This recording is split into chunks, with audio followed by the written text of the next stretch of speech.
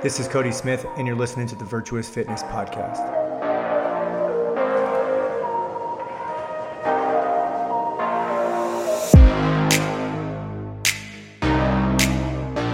What's going on, you guys, and welcome back to the Virtuous Fitness Podcast. Listen, I've got a great interview planned for you guys today. I actually had the opportunity to sit down with Paul Clingan of Down Dog Athletics. He's also a podcast host. He hosts Mindful Muscle podcasts on iTunes and I'm sure every other platform as well. And what I love about Paul, number one, is that he really puts an emphasis on the mental side of fitness. You guys know that I'm a big fan of like personal development and mindful practice and journaling and meditation and all of these other different things. And Paul, in my opinion, is one of the most intelligent guys in the industry around those things. And today we basically jump into how he applies it inside of his coaching practice with his clients and how he makes them, really come to the realization that it is important and something that needs to be part of your day-to-day life, especially if you're looking to get any sort of results inside of your fitness journey. So today we're going to jump into his story and then how he throws some of those things into his coaching practice. But as always, you guys, I need your help. The way that you can help me will be to first hit pause on this show, head on over to iTunes and leave this show a 5-star rating review. That helps us to move up to the charts and to help us to get in front of more people just like yourselves who need to hear this information to grab and learn along with us as we go through this fitness journey and life, really. And then the second thing you could do would be to take a screenshot on your phone, post it on your Instagram story, and then tag both Paul and I in it. He is at Paul_Clingan on Instagram, and I am at Coach Cody Smith. You can share that screenshot. Typically, both of us will reshare it on our stories and then connect with you inside of the DMs as well. So again, leave that 5-star rating review, take that screenshot, and then without any further ado, you guys, I'm going to go ahead and get Paul on here. Enjoy this episode. Get out your journal, your pen, and your pad, your notepad, whatever you need to write down some of these lessons, and we're going to jump right into the show. All right, what's up, you guys? Hey, welcome back to the Virtuous Fitness Podcast. I am so fortunate to have my friend Paul on the show today from Down Dog Athletics. Paul and I have, originally kind of met inside of a men's coaching group with my dude Cody McBroom, and over the past few years, he's went out of the group. Now he's back in. He's changed, working from you were at Barry's for a little bit, correct? Barry's before that. Yeah. Like the corporate stuff was at Amazon. Yeah. Before that, and now he's, kind of out on his own, doing his own thing and chasing his dreams. So today with Paul on the show, we're going to jump into his story and then, really just see where the wind blows us from there. So, Paul, how you doing today, man? I'm doing good. Thanks for having me on the podcast. I'm glad we were able to connect. Absolutely. I was actually on Paul's, what was that, last week or week before that? And we had the week before that. Yeah, that's going to get released this week, which nice. is the last week of March. Nice. And if you're listening, whenever you're listening to this, last week of March. Yeah. And last week we were actually supposed to hop on the show and life had rolled me over, but fortunate enough, Paul and I were able to connect here. So Paul, man, number one, I love your story. I've heard it a handful of times, both at, the mastermind and, in your shows and stuff like that. But for my audience, I would love if you would, jump into who you are in a nutshell and give us a rundown on, what's your story, man. Yeah, man, that's a packed nut, right? For sure. So, like I said, my name is Paul, founder of Down Dog Athletics, and boy, I mean, really, just from a young age, it was cul-de-sac life where you got all your buddies, you're playing tennis, baseball, hockey, basketball, go routes, football, bikes, like kick the can, like all of that. I had a good group of friends, and so sports was just my life growing up, and it was baseball, basketball, football were really the main ones. So 3-sport athlete in high school. Then in college, I got the opportunity to play at Washington State as a catcher. And that was really kind of, looking back now, today when I look back, that was really kind of the start. It was kind of this like initial switch of what would eventually change the trajectory of what I'm doing now with my life. And just the nutshell version, because I grew up playing so many sports, naturally athletic, things always came really easy to me. I didn't lift in high school. I put in kind of the bare minimum that you would at a hitting cage. And I definitely worked on my craft from a catching standpoint. So that skill and developing all of that, I did put a lot of effort into. But like at the time, I didn't really realize how much I needed to work and constantly work to compete at the Division 1 level, especially the Pac. At the time, it was the Pac-10, now Pac-12 level. But then I got to college and I was like, wow, everyone's as strong. Everyone's stronger than me. Everyone's faster. Everyone's just as talented. And it was kind of just like that big smack in the face to where like you can't just show up and be good. And so for 2 years, I was a role player, would come in, like, for example, I remember a game down in Oregon. There's a guy that ended up going and playing for the Marlins at the big league level, but I would come in with him as the closer. And so it would be like a 3-2 game. I would come in as the closer catcher because I was that good defensively. So imagine just A like sitting for little bit of 8. pressure, just a little bit of stress. Yeah. And this particular game was actually very stressful. Yeah. But I would come in and 8 innings just in the bullpen, and they're like, all right, Paul, like if we get up, you're coming in with Adam, and Adam's a left-handed like side slinger throwing 95, and I'm like, got it, like I'm good. And that was really my role. I would play like a third of the games and come in. There'd be some games where I'd start, but in that particular one, it was just really funny because the night before I had gotten not the night before, the week before, I'd burnt my knee really bad with a heating pack, got a 3rd-degree burn that had turned into a staph infection. Oh, shoot. So picture it as a catcher with your knee that you're constantly on, just like swollen. So the first I think batter gets on, then we get a double play, but it's catcher's interference. Boom! Now all of a sudden there's 2 people on, nobody out, and like this is like just to illustrate like how stressful it was coming into that. And then guy gets bunted over, runner on second and third, ground ball to first, make the play at home. We get the 3rd out.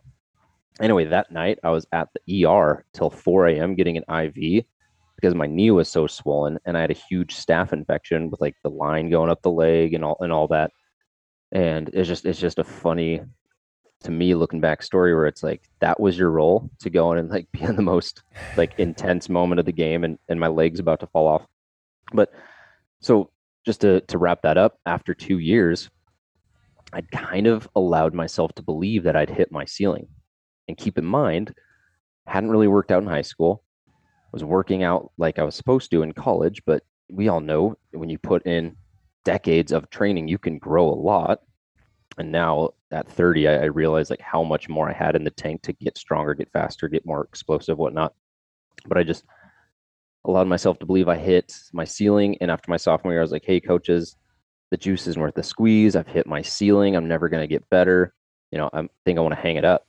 And they're like, oh, wow. Like they were going to send me to Calgary for for summer ball in college. You go to random leagues in the summer and just play all year round. And so I was going to be headed to Calgary, and they're like, no, I guess not. Like you're quitting. And so that was it. I was like, all right, I'm going to chase girls, play video games, and do like kind of the college thing. Cause I was like, that's what I want. That's what I need. And it's just like looking back, that's a situation where I fell short. And that's been a big mission of mine where I'm like, man, I really don't want anyone to ever have to run into that issue again. I really struggled a lot, especially my sophomore year with performance anxiety. Have you ever heard of the yips? Mm-hmm, mm-hmm. I mean, I'm sure, but you can go into it for the listeners here so they can hear Yeah. about it. So the yips, Google it. It's a really funny, but also really sad, essentially a cognitive thing where you just can't do what like you've done a million times. Like there's videos of catchers that can't throw it back to the pitcher, and then a guy from third scores because he throws it over his head like a little 60-foot throw. And I had the yip so bad that in every single warm up, I would airmail it over the third baseman's head when we did like the throwing it around the bases. So I always had a second ball in my pocket because I knew that that one was going way over his head. I've made that throw a million times. I can make it right now. But like there's an example of that. Like anytime I got into the batter's box, anytime there was those high pressure situations, like I just had so much anxiety, couldn't get out of it, and I was never able to just like play, enjoy baseball. And looking back now, I'm like, oh well, you put in the work, that's gonna alleviate a lot of the anxiety, and then just rename the anxiety to excitement. Sure, yeah, you might be nervous, but it's just I hadn't put in the work to believe that I was prepared for that situation or those situations. It's funny you talk about that a little bit, just to kind of throw something in on top of that. So you mentioned like the yips, right? This, last year prior to like COVID starting, I was actually kind of forced into this position with my son's like traveling baseball team. One of the coaches had bought a house down in Texas and was like, hey, you guys got the team, right? Me and the assistant coach were like, wait, what? Like I was actually the third coach that they had asked to come on and to help coach. I hadn't, I mean, played baseball. I mean, I played baseball in high school, but I hadn't coached baseball in any capacity. I literally said that I would help because they were, doing their practices at my gym at night because we were a big facility and they could do like, wiffle ball work and drills and stuff like that. So I agreed to it just more or less because I could help from like a strength and conditioning standpoint, but I was very out of practice from like a baseball skills and drills and like leading a team. And then this guy ended up moving to Texas and handing this team to the assistant coach and I. And then, fast forward, we're just still prior to COVID, we're practicing at this place called the Yard over here in gosh, I'm escaping me from Bremerton, like Belfair area, but it's like out in the sticks. I don't know if you're familiar with it or not, but it's this big indoor facility, and the one of the other assistant coach that day couldn't make it in, so I'm running practice. I'm like the assistant's assistant, and I'm now going to have to run practice with all these high level, youth baseball players and all these parents that are already passing judgments and stuff like that. And I'm throwing BP to this one kid, and I literally couldn't throw a strike.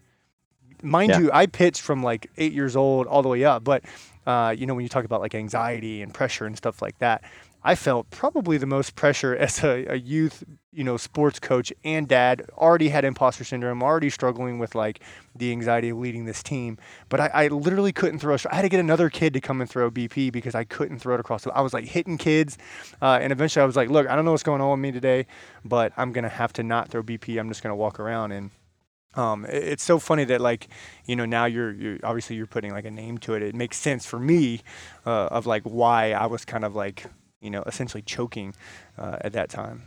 Yeah, and it happens in so many other sports. It could be like a free throw, and you're just like, why can't I do this? I've done this Hmm. so many times, but then as soon as it happens, now it's in your head, and now you can't get out of that just like spiral. Hmm. It's funny. We worked with a mental performance coach by the name of Brian Kane. Have you heard of him? Mm-mm, mm-mm. He became really popular working with George St. Pierre. I forget what, like welterweight or something in the UFC or something, but um, so we were working with this mental performance coach too, and like that was the year in which my performance anxiety was the worst. And it's not to attribute it to him. There's actually a lot of things I took away from working with him, but that for me when I look back is like, man, like there's so much just from the mental side, the anxiety side that can affect performance, and not even getting into when I talk about what you believe you're capable of, because that was a story that was writing itself. And so I just like to start with that because that kind of frames what I believed I was capable of post college. And then, like, as from an athletic standpoint, from a career standpoint, from a dating standpoint, right? You look at the Warriors way, it's like, what do you believe you're worth in all these different areas? And I just was in this loop where I'm like, oh, like, this will be a good job. Like, I can stay here for a while. But at the same time, I also recognized that I was capable of more, and I was frustrated that I couldn't achieve more. Like, I always had like the last 10 pounds that I could just never lose. And it's funny, I'm rereading Turning Pro, and there's just a lot of addict tendencies that I had, and I just couldn't figure out really what to do and how to make that switch. And it was funny, when I was in Portland, there's a guy I played baseball with living there, and he's like, dude, you got to go to yoga. There's tons of babes there. I was like, oh, Girls babes, stretching, okay. babes. You mean babes? And so we go, and it's not even like yoga. It's just like a hit class in 110 million degree heat with 1,000 humidity, and like you just sweat a ton and do a couple down dogs. But it was at that time I was like, oh, like here's this big challenging physical activity that I can do. And so then I move up to Seattle, get a job at Amazon, and I just start going every single day while also lifting. So I'm kind of doing like 2 days. And this is really like still at the infancy time where I'm like, carbs are bad. You know, Basu ball push-ups are like the ticket to gaining maximal strength and stability. But at the same time, I'm just like, okay, like I'm getting leaner. I'm feeling stronger. I'm having better core strength. And part of what was happening there was, as I started getting more in touch with my body, slowing down, spending more time maybe meditating, I was starting to recognize like, wow, like there's a lot of things that I do on the weekends or on a daily basis that are really holding me back physically. So I started to shake some of those. Like I did a month of no drinking. I remember I was like, wow, like there goes the last 15 pounds I've been trying to lose for the last 7 years. Um, but more importantly, it was a time where I was really able to slow down, and it was in a yoga class where I looked in the mirror and I was like, wow, I quit baseball because like I didn't want to put in the work. And for me, that was like this kind of hit punch to the gut because I for a while bought into this story that what's the point of waking up at 5 a.m. and lifting and being a student athlete and kind of having the opportunity to play occasionally when you've hit your ceiling. Like, what's the point? And so it's funny, like every single month, I'd say I have like one or two dreams where I can't find my glove or I'm like late to batting practice. I'm like, oh, like this is my chance. Like I'm going to get Mhm. in like extra reps. I'm going to, you know, like this is my chance to play again. And just to wrap up the yoga part, it's like I started meditating more, getting really introspective and really just kind of starting to question things. I started working with a life coach. And it was in like this, what was it? I would say I started doing yoga in September 2017 with my life coach. I was like, hey, I think I want to be a personal trainer and make some side money. That certification came in January 2018. By August 2018, I was able to quit my job at Amazon because I was training 30 hours a week. And it's like this kind of just like 180 in how I approached what I was capable of, this 180 in how I approach really like life. And keep in mind, like there was still a lot of room to grow, but looking back now, I'm like, wow, like I would talk to my life coach, I would meditate, I would hang out with like one or two people that were really close friends, but a lot of people I kind of cut out. I'd listen to Andy Frisella's MFCEO podcast, Great show. and I would read. And so it's like you get you hear the saying, you're the five people that you surround yourself with, and it's like surrounding myself with a badass life coach, like badass books, Andy Frisella, a couple close friends, and like meditation. Like it was a recipe for me to kind of like have this renaissance of what I wanted to do with my life. So I went from working in tech sales and advertising at Amazon to like, oh, I'm going to quit, give all that up so that I can chase this passion that I have around helping people be healthy. And at the time, I identified as a yogi and as an athlete, so that's where the name Down Dog Athletics came from.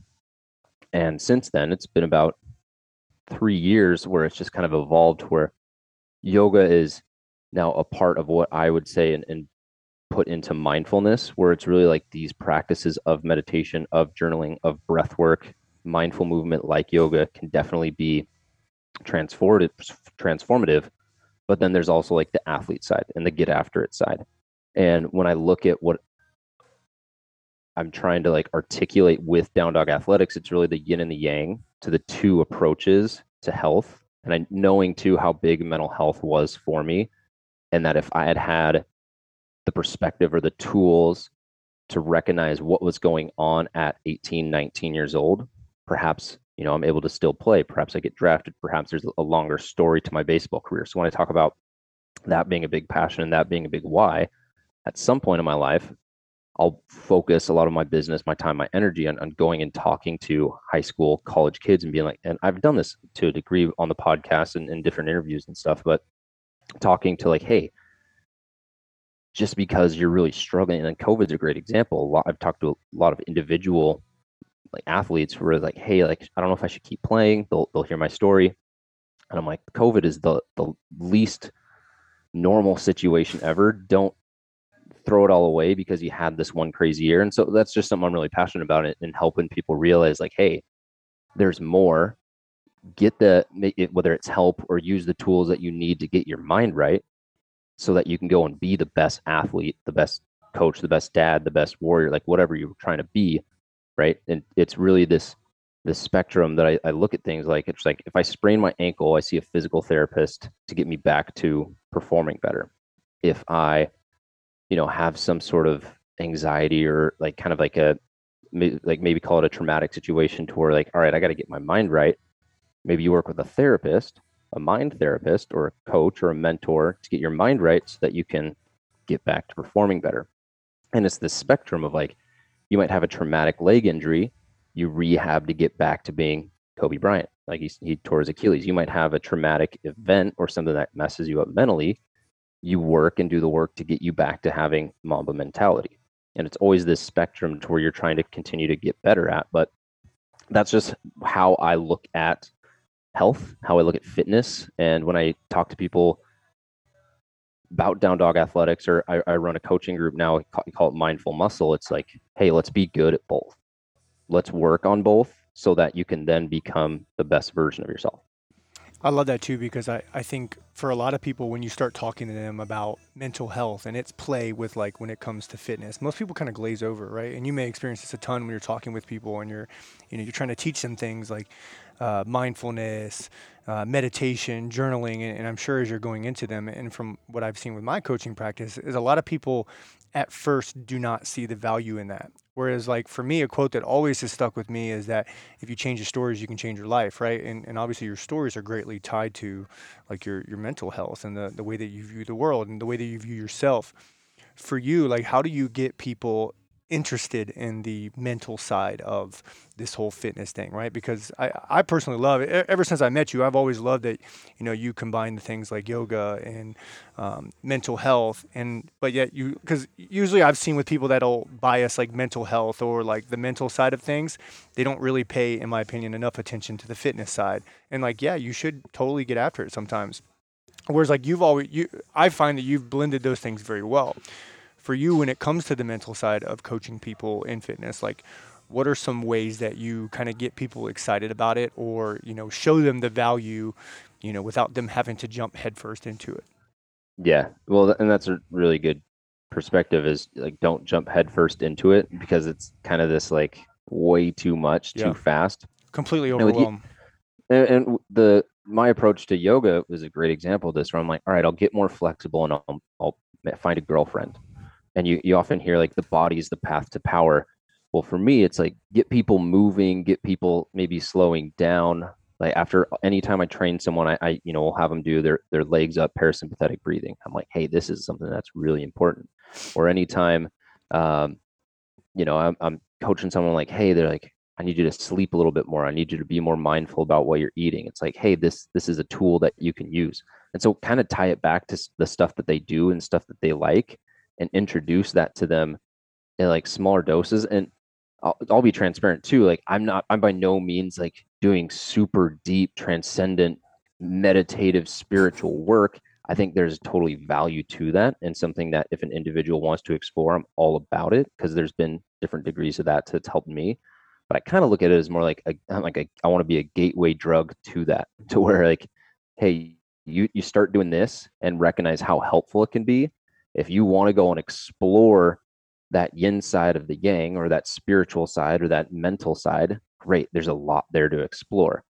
But at the same time, I also want to encourage people like get after it, do the hard work. And the new analogy I'm starting to come up with and use a lot is like being like Yoda and Thor.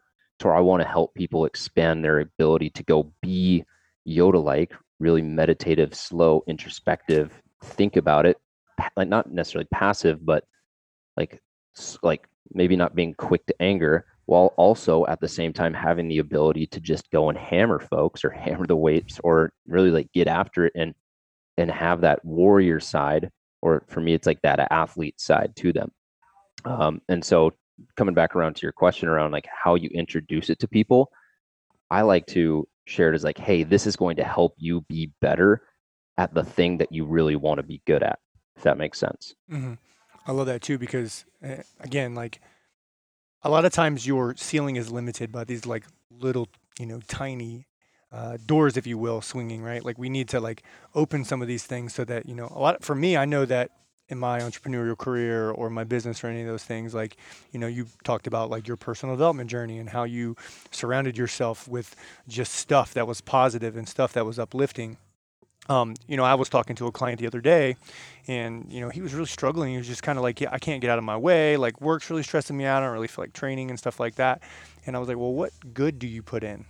He's like, well, every once in a while I'll read like a military book just to, get pumped up. And I was like, what positive like personal development do you watch? Any YouTube videos you listen to, podcasting? Are you reading anything? And I was like, for me, it's something when it comes to like the mental side or the mental health side, you can very easily find something negative. You could very easily find something that is challenging in your life. But for me, I know that I had to combat that with just this constant flow of like educational information or personal development. And, just like you, like I moved to Washington a number of years ago and it was like me in my garage and I was a stay-at-home house dad, right? Like I'm wearing the apron. I'm like, getting the house ready for the wife when she got home from work. And I found a lot of time on my hands and I kind of got into this negative headspace. But for me, I had to start putting things in that, showed me the value in them and showed me that I can do more and that I can be more. And it didn't happen fast at first. Like you said, it's like these little small things like, hey, breath work. Hey, sit quiet for 5 minutes. Hey, read 10 pages. Hey, listen to a podcast for 20 minutes. And all these things just kind of, compounded. So I really shared with this guy. I was like, look, let's pick one thing and let's just do it a couple times a week. And let's see how we feel on the other side of it. What do you have to lose? And for me, that was kind of one of these big things that like allowed me to show him the value in like, hey, like we're not going to make these huge changes, especially when it comes to the mental side of things. Let's just start to improve it a little bit. So to kind of bridge that into a question, you mentioned a couple of different tactics that you could, that you personally use with people. For a person listening to this that doesn't spend any time on their mental health, they're just going to the gym, they're working out, they're doing the get after it side all the time. What are like, one, two, maybe even three things that you would recommend? Like, hey, you want to start paying attention to your mental health. You want to start adding some of the mental component into this fitness thing. Implement, X, Y, Z. Like, what are those few things that you would start with a person? Yeah, absolutely. The way I like to frame it is maybe as like a coach, right? Whether you're a coach of a baseball team or coaching like what the workout's going to be, you're going to have a game plan. So that game plan is going to be like, all right, we're going to visualize like, here's what it is that we're working towards. We're going to work on this, so it's going to get us better at this. So the one component is visualization. Then there's the execution, and I call it the present moment or grounding, and getting really rooted in like the here and now, that present moment that so many people are never in. Oh, that's why I love podcasting, because it's Mm-hmm. like I'm always so present with it. And then the other side is reflection. And so when you're looking at like, all right, whether I'm going to journal, whether I'm going to meditate, maybe I'm just trying to talk to someone, like take time to reflect, take time to ground, and take time to visualize. Within those are different things that you can do.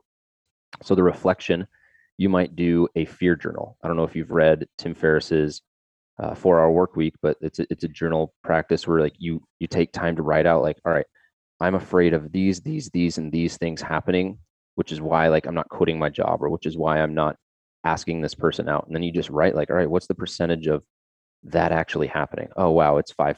Well, if that does happen, what's my strategy to get back to homeostasis, or to get back to like recovering from whatever it is that I'm really afraid of? And so it's just kind of visualizing and putting your thoughts and being able to make them tangible, and then they don't seem as scary. I went through this practice um, with my girlfriend the other day, where it's just like so many things going on in the mind and a ton of anxiety, and just being like, all right, let's write these 6 to 10 things down that are like spinning your mind for a wheel, and just say like, all right, let's break it up. Can you do anything about these? And then slide some over into that. If you can do something about it, do you want to, or can you do something about it now?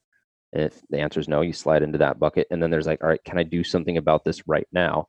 If the answer is yes, then what's the strategy to go and do that? And so then you take these 10 things that are giving you anxiety, and you bucket into, I can't control this. I can control this, but not right now. And this is something that I can act on. So that would be like a good reflection technique where you're looking back, and people do this all the time, where it's like, how did the day go? How did practice go? How did my workout go? Just being introspective and reflective. Then grounding, there's a few different ways where I would say getting really present in where you are currently, or what you have now. A gratitude practice is what you have in the present moment. And so if you're feeling like, oh, everything around me sucks, just take some time to train your brain to go and look for everything that is great about right now, because positivity or negativity is always going to be a self-fulfilling prophecy. You can also just take the approach of like, all right, I'm going to have a mantra that I say to myself throughout the day, or I'm going to have an affirmation that I say to myself. And it's I am this. In this moment, I am, right where I need to be. I am a great coach. I am a great athlete. And you can be a little bit more descriptive in it, not be like, I am happy. Like, right. You don't want to be cheesy about it. A mantra that my client used that I really like is, I did the impossible yesterday. So if you've never squatted 300 and then you squat 300, well, that was impossible 2 months ago. So why is it not possible that you can't squat 310? So that can be a mantra that you're just constantly using to bring yourself back to the present moment. Breathing techniques, another great way to say, all right, like my breath's happening here now.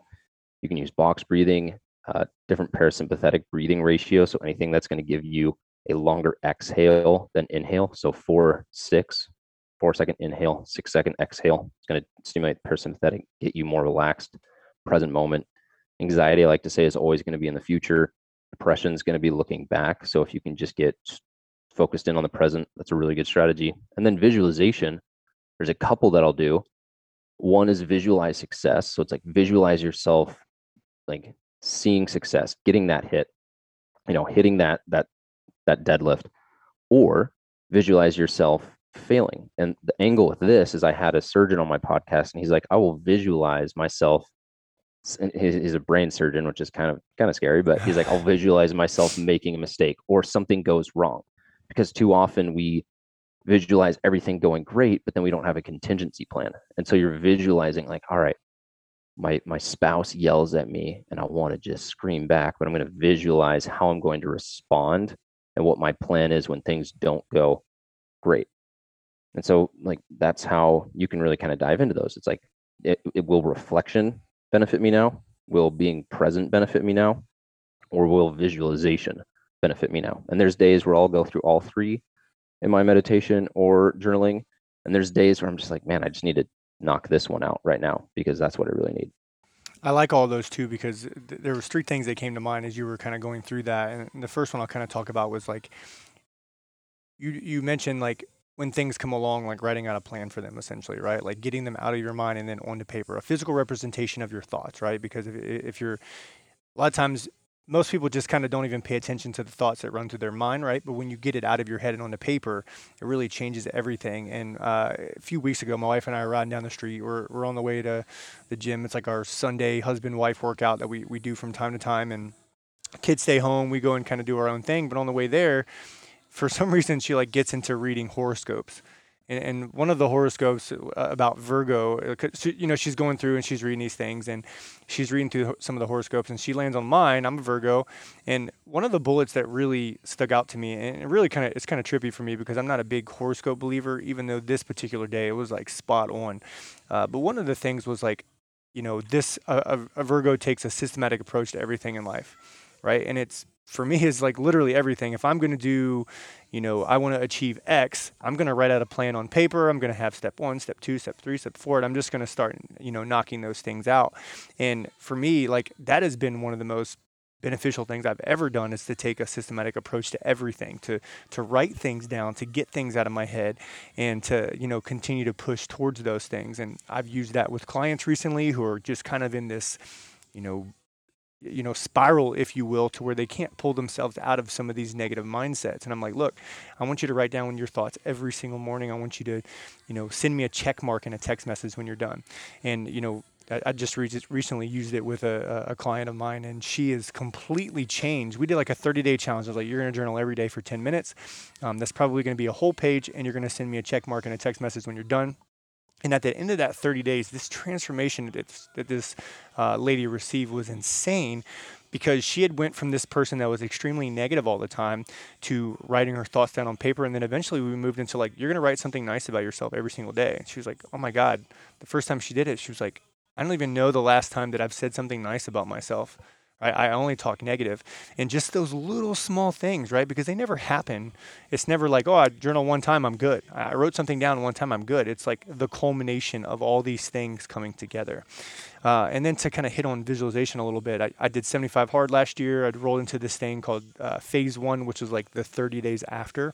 And out of all those things that you do in phase 1, 2 of the new things that you add in was like take a cold shower and do visualization for 10 minutes. I've been into meditation off and on for the past several years, and I get a ton of benefit out of it, but I've never done like straight visualization to where I'm thinking about things. And for me, like I visualized a couple things every single day for 30 days. And, as of last week, I was able to, achieve those things. And for me, it was crazy to actually like think through how I would handle situations to make sure that I get to where I wanted to go. So those were huge, paid huge dividends for me in my life. And I love that you kind of jumped into those because it's such a huge deal. For you with gratitude, though, I find some people, for some people that can be very like frou-frou, right? Like they hear it and they're like, oh, gratitude, huh? Everybody talks about gratitude. For you to get people to realize the value in it, what are, some of the things that they work through? Is it just maybe saying something nice to somebody, sending the, a supportive text message of gratitude? Is it writing in a journal? Is it just, maybe sending a reminder to themselves? Like, how are some of the ways that you institute like paying gratitude into a client's journey or into a client's day to day? Yeah, and I agree. It can totally be this frou-frou thing where people are like, "Oh, I'm happy for my dog. I'm happy for my bananas. I'm happy for Yeah. my books. I'm happy for my Trident gum." And like these are just Yeah. things Yeah. that Yeah. are Yeah. around me. Um, but it becomes really powerful when you start to be grateful for the shit that hits the fan. And an example of this is, I was coaching a guy that was running a marathon, and something that I did when I ran a half marathon was every time I hit a hill, I would say "good" out loud. Uh, and it comes from the Jocko YouTube video where he's just saying good, like we lose $1 million, like good, now we can make two, like whatever he says in it. Yeah. I'm sure you've seen it, but I would take this approach of like every time I hit a hill, I'm like, good, this is an opportunity to get ahead of everyone else because everyone else is going to slow down. And so what I worked on this specific client was like every time he like doubted himself on whether he was going to finish the marathon, or every time he started to feel tired, or every time, something bad would happen, I was just like, hey, like remind yourself, like this is good. Like the reason why you're doubting yourself is it is good because when you get past that, now the next time you doubt yourself, you're going to have evidence for why you can do something. When your legs hurting you and you say good, now you're like, you could not have a leg. You're like, all right, like my leg's working. I'm aware of it. Like Yeah. it's connected to my body. And so you definitely, it's kind of what I was talking about earlier, to where if you look for the negative, it's always going to be there. If you look for the positive, it's always going to be there. And it really is, not to be cheesy, but it's like attitude or attitude of gratitude or whatever, where it's just Mhm. like your attitude and your perspective on it and everything. Today is kind of just like a regular day. But one of my friends that they run a company called Live Better Co. Their motto is best day ever. And it's like every day is the best day ever. One, because tomorrow's not guaranteed. Two, because like what other choice do you have? Is today going to be a shitty day and you're not going to get anything done? It's like, no, it's the best day ever. I'll give you one last one. I listened to a podcast with Sean White's snowboarding coach. And before Sean White would go and do any kind of competition, he would do what they called a gratitude rampage, where they just like, I love my snowboard. I love my like my hat. I love my goggles. I love this half pipe. And just taking the perspective of like, this is everything is sick. I'm so pumped to have the opportunity just to do whatever it is that I'm doing. And so, yeah, you do got to buy into it a little bit more. But if you take the perspective of like everything can be good. And don't get me wrong, there's some things that are super shitty, but you always have the opportunity to be like, good, this is a lesson. Mhm. And that's kind of how I try and approach gratitude versus being like, everything's amazing, because that's one of the biggest lies you can tell yourself. It's like, Sure.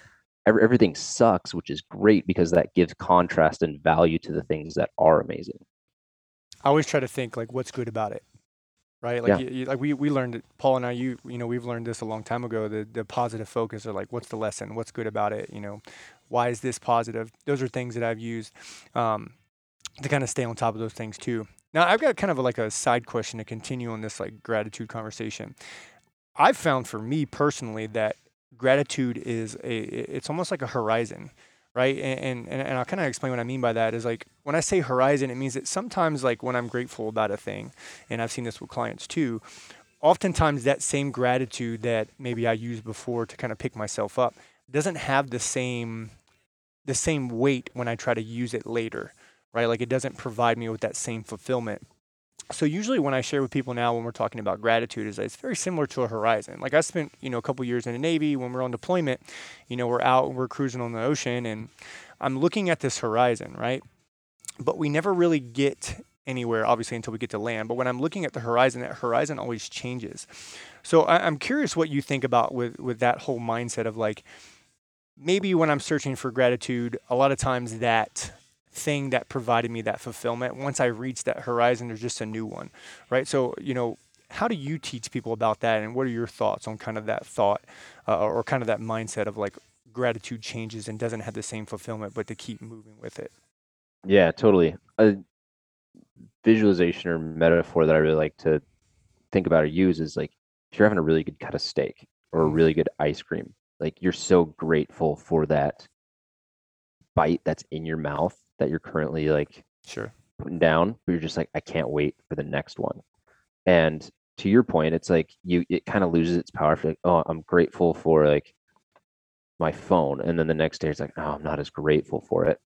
But I do think that there's like this healthy balance between wanting more, right? Because you're grateful for what you have in the present moment, but you can also want more. And so it in a way you can flip it towards like I'm grateful for the opportunity to get more or to keep growing or to keep like if you have a good situation now, it's like I'm grateful for the opportunity to build on this because then kind of like the horizon, that's like to build, like you're always building. It's never like a done, finished, complete project.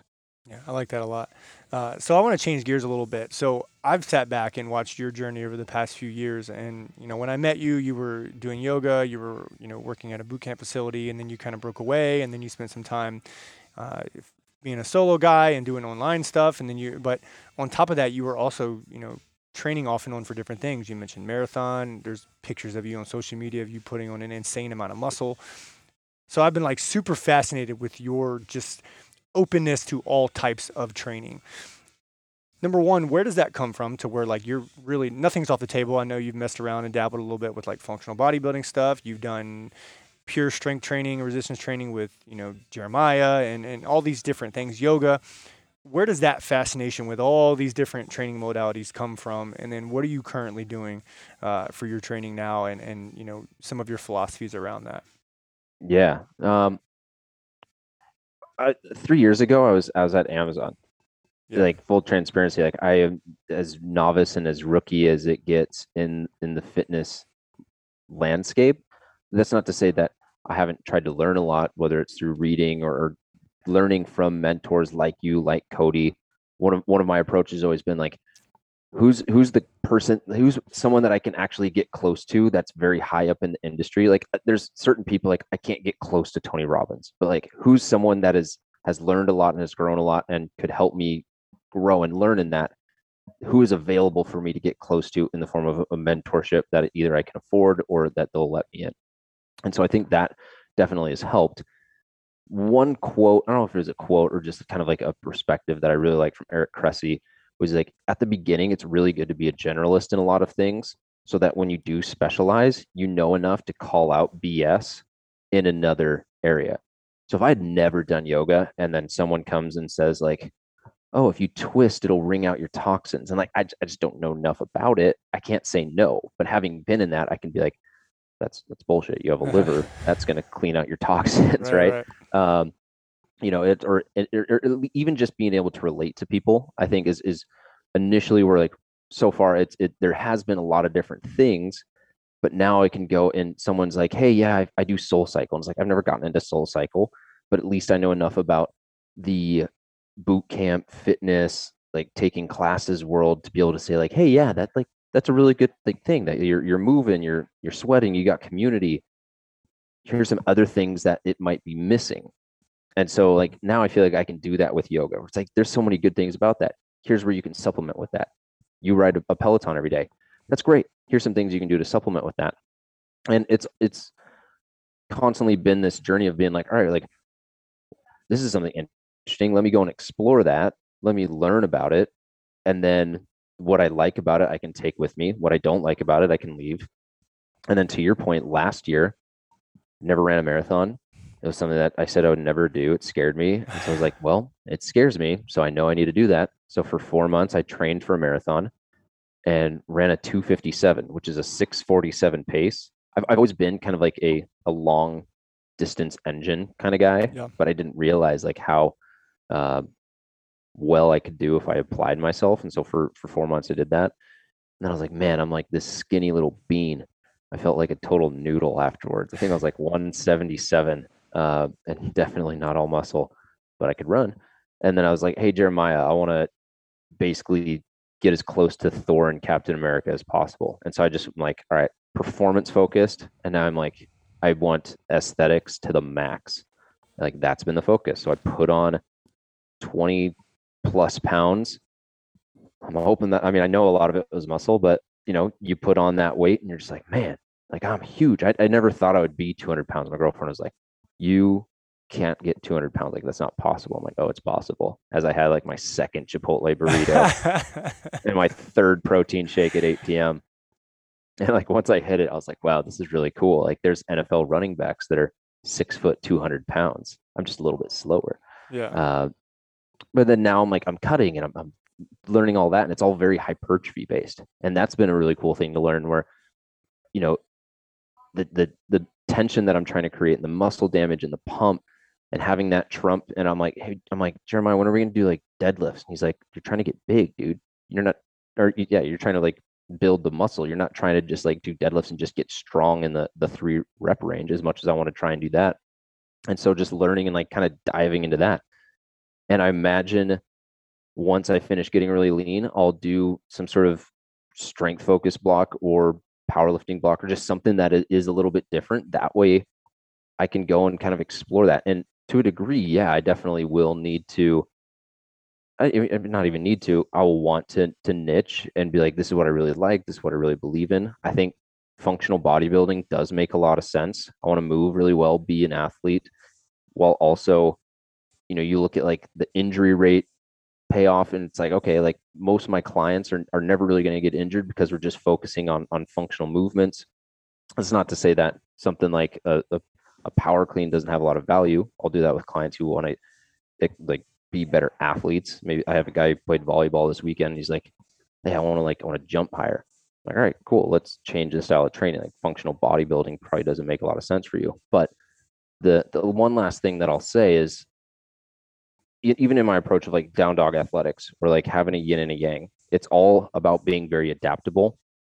And so I really like the process of being like, I'm not just like a big, strong, bulky dude. I can also go run 8 miles if I need to. I'm not just like this little wet noodle that can run all day, but can't like I'll just say I'll lift a car. I can't lift a car, but like go and save someone's life because I'm able to lift. And so I think is Jason Phillips talks about, and I'm sure a lot of people do, but talk about this triangle of like longevity, performance, and aesthetics. As much as you can't go and achieve all of those at once, like I want to be a well-rounded athlete. So whether you ask me to go play golf or playing flag football with the guys after Thanksgiving, or my girlfriend wants me to run a half marathon with her, like I'm not out of water and feeling just like a total nerd. Yeah, I like that a lot too. That's very similar to how I pretty much approach my personal training too. Like it's, a blend of getting strong, a blend of building muscle. I still enjoy a good CrossFit workout every now and then because of the mental push, right? Like the getting after it, if you will. Definitely. And it's funny because a few weeks ago somebody asked me like, "Hey man, like what's your style of training? Like what would you say your philosophy is?" And it was really funny because I was like, I'm like the Bruce Lee of fitness. And there was just there was some humor to that, but in reality is like for me, and really in my opinion, any coach, there shouldn't be anything off the table, right? Because if you want to make sure that you're getting your client where they want to go, you should probably have a good understanding enough to be able to prescribe really anything. And I love for you that you're almost taking this Tim Ferriss approach to where like, he talks about he's got these shelves in his offices of like journals of, when he did certain things in fitness, and he's been ultimately his own test subject for years and years and years. And really, I think that's a mark of a quality coach. I think it's a mark of a well-rounded person in fitness, because you're right. Like I heard this quote a long time ago from Ripito, and he talks about like, trying to be harder to kill, right? Like, Yeah, especially now with the craziness in life, is like, I want to be the most resilient person possible, both from a self defense standpoint, from a training standpoint. I want to be able to do it, whatever it is, and do it for as long as humanly possible. And for me, that's been, extremely beneficial. And, it helps the clients to get them where they want to go to. Um, totally. And just that Sure. perspective of being harder to kill. My personal lens is, all right, if you can be more mindful and slow down that internal like fear, like fear or fight or flight reactive system, Hmm. and be able to be like, okay, like here's how I'm going to react, or here's how I'm going to respond versus react. Like for me, that's being harder to kill, because sometimes like I don't want to go and fight the bum with a knife. I need to be able to be like breathe, like, all right, how am I going to get out of this? Maybe diplomatically. Don't Yeah. get me wrong. Sure. There's a lot of other things that are important to be harder to kill, and you can't diplomatically do that. Maybe on like a battlefield. Yeah. But if you're around me enough, you'll know that I really love Star Wars, and I model a lot of perspectives off of not just the Sith but the Jedi. But one of the things that they'll say in the movie is only a Sith deal in absolutes. So from someone with a training perspective, like this is the absolute best diet, this is the absolute best training like style. I'm like, it's kind of like a Sith quality. Like it's kind of a dangerous approach to be like really dogmatic that way. Hmm. Where at the same time, like you look at it in the movies, like it's not always about just going and like shoving a lightsaber in someone. Sometimes you got to diffuse the situation as like a calm Jedi. So just another little spin on that. Always, Little color for you. I always appreciate your Star Wars analogies. I feel like anytime we've ever been in a conversation, I'm pretty sure you made one when I was on your show too. For me, it's interesting to see you tie that in because that's definitely like a life lesson, right? Like in absolutes, like speaking in absolutes, training in absolutes. Like really, I find that, Cody said a number of years ago, like it depends is pretty much the answer for everything, and that's Yeah. probably been one of the most true things I've ever experienced. So moving forward, like what's next for you? What's up and coming? For your own training, for your coaching practice, your business. Like what are some things that you're kind of working on now as we're moving forward? Yeah. I mean, that's the exciting thing is as things are, I'm in Seattle, so things are starting to open up, and now it's like, all right, people are more open to doing things. Personally, I'll continue getting lean till probably about July. Like we'll call it photo shoot ready. And then I've got this obsession with, I saw a TikTok where this guy did squat, deadlift, bench in 17 seconds, and it was 1,000 pounds. So just being able to go like hit a squat, hit a bench, hit a deadlift, and have it be over 1,000 pounds. So that's Hmm. probably something I'll chase midsummer and like see how quickly I can do that. Is that smart? Maybe not, but it's a something to chase. They got this thing called the super total, which is like there's no time to it, but it's like a competition. So you've got powerlifting competition, bench, squat, dead. You've got Olympic lifting, snatch, clean and jerk. So like this super total thing is like now people are starting to compete in the same day, deadlift, bench, squat, snatch, clean and jerk. And to me, I'm like, God, that's such a conflict of interest. But if anything I've learned from the CrossFit community is like, you can do a whole bunch of cool shit. You can run, a 6 minute mile and then go snatch 300 pounds. So we can't really take that off the table. So, uh, Yeah, smart or not, people do it. The human body's a beautiful thing. I'm sure you'll be just fine.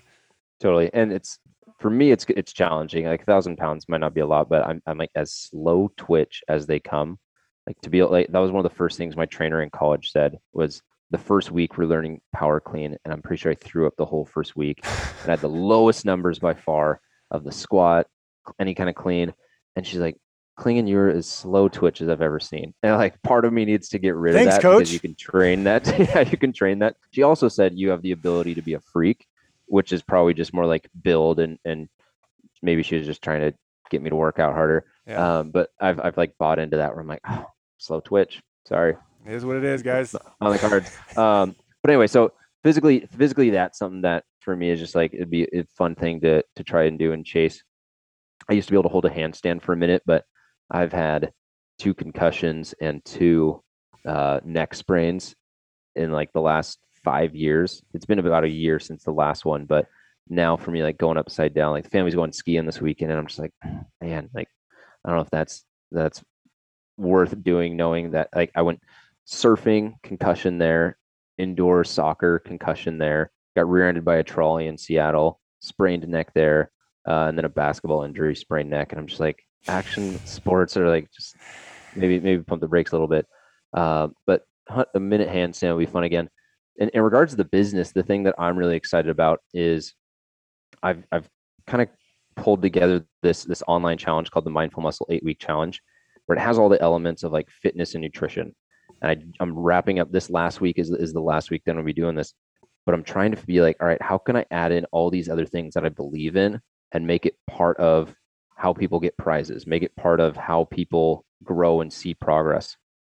So today I'll be doing a talk on turning pro, and I'm going to add a book club to it, and we're going to add I'm going to have an assistant. She'll teach weekly yoga classes. We'll do some sort of like habit tracker around journaling and meditation, and then having the weekly calls to be able to go and talk through what I'm calling this like curriculum, where every week is like training 101, nutrition 101, metabolism 101, and really trying to make it almost like school, to where it's like, yeah, you guys have your workout plans in your training app, you have your nutrition plans, you have your recipe books, but how can I educate you, and how can I like kind of what you were talking about earlier, like slide in the back door with some of these like deeper concepts. Yeah. And for me, like that's a really cool way to get people exposed to what I do as a coach, which majority is online. And right now it is very much fitness and nutrition. And I'll come back to it again, but I would love to in the future create a program that is very much like, all right, we're going to try and embody like Yoda like qualities and embody Thor like qualities and expand on that spectrum as much as possible. So it's like, how can you do like a super intense meditative practice and then be able to go and change on your spectrum, like hammer out whatever workout you need to do, or just go be Thor like. And so that'll be something probably a few years down the road that I'll create, but that's really just like the lens of how I'm looking through everything. And I'm really excited because there's just so much opportunity. That's funny. You when you mentioned like Yoda and Thor, I think of like this big Jack green thing floating in The Hulk. crisscross. Like yeah. Basically just floating in the air, and he's got like his hammer attached to his waistband and stuff like that. That's super funny. Okay, man. So one of my final questions I ask everybody is all centered around like, I'm a big fan of being coached and being mentored. We're back to being mentored by the same person again, and some of the things that I've learned from people over the years and the different advices I've ever gotten have, basically built me into who I am today and how I show up for people that I work with. So for you, like, what was some of the best advice that you've ever received? It could be one thing, it could be a couple things. Um, what was that thing that really, helped for you to turn a few corners or to really change some big things in your own personal life or your business or your training or really anything? Yeah. First one that comes to mind is if you don't have time to meditate for 20 minutes, you need to meditate for an hour. And the perspective there is if you've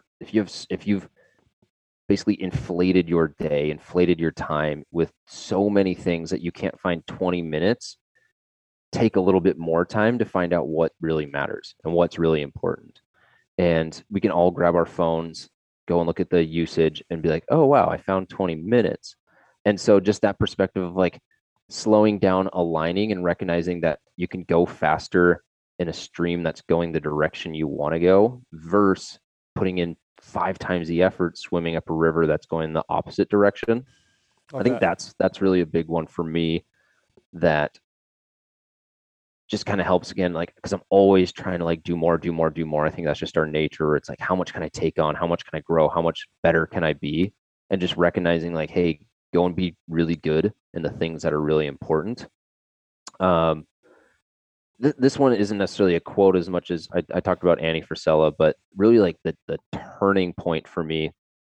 One of the turning points was I read a caption that he had, and he was like, as much as you want to pretend that you are not in the war, and he was using an analogy of like animals, where he's like, as much as you want to pretend that you're not in the war, like the bear will still eat you. So you can pretend that you can just go on by and that nothing bad is going to happen. You can just kind of like hide in the shadows. Like the hierarchy or the what is it, the animal kingdom, what do they call it, the food chain, Yeah. like still exists whether you want to believe it doesn't or not.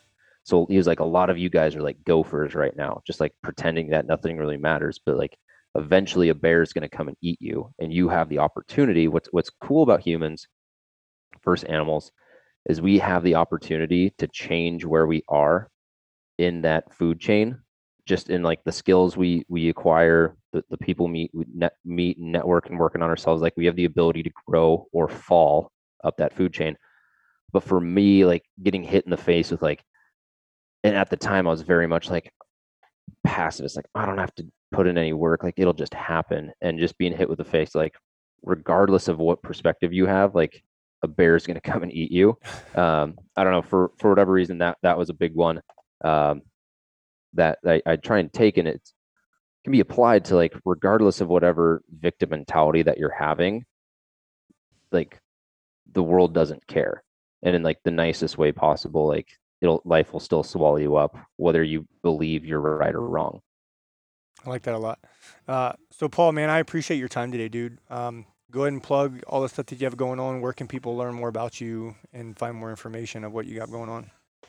Yeah, social media, Paul_Clingan, podcast, Mindful Muscle podcast. I've started to move from a naming and branding stuff all to that mindful muscle, because that's much more like accurate of what I am. I still have like the business and the website, Down Dog Athletics, and the yoga stuff will always be a part of what got me to where I am today. But in terms of my approach, philosophy, and what I teach, a lot of it is the mindfulness mixed in with really the athletic approach and mindset.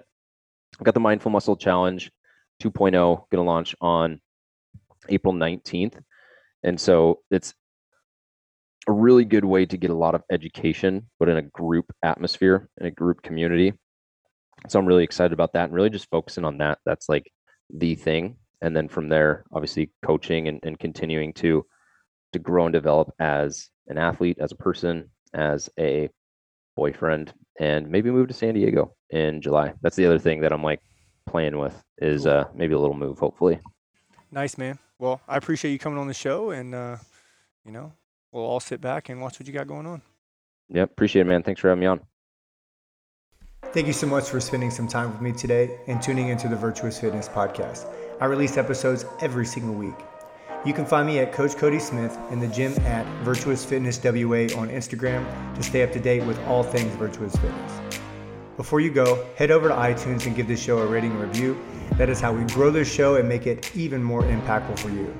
Thanks again for tuning in, and we'll see you on the next episode.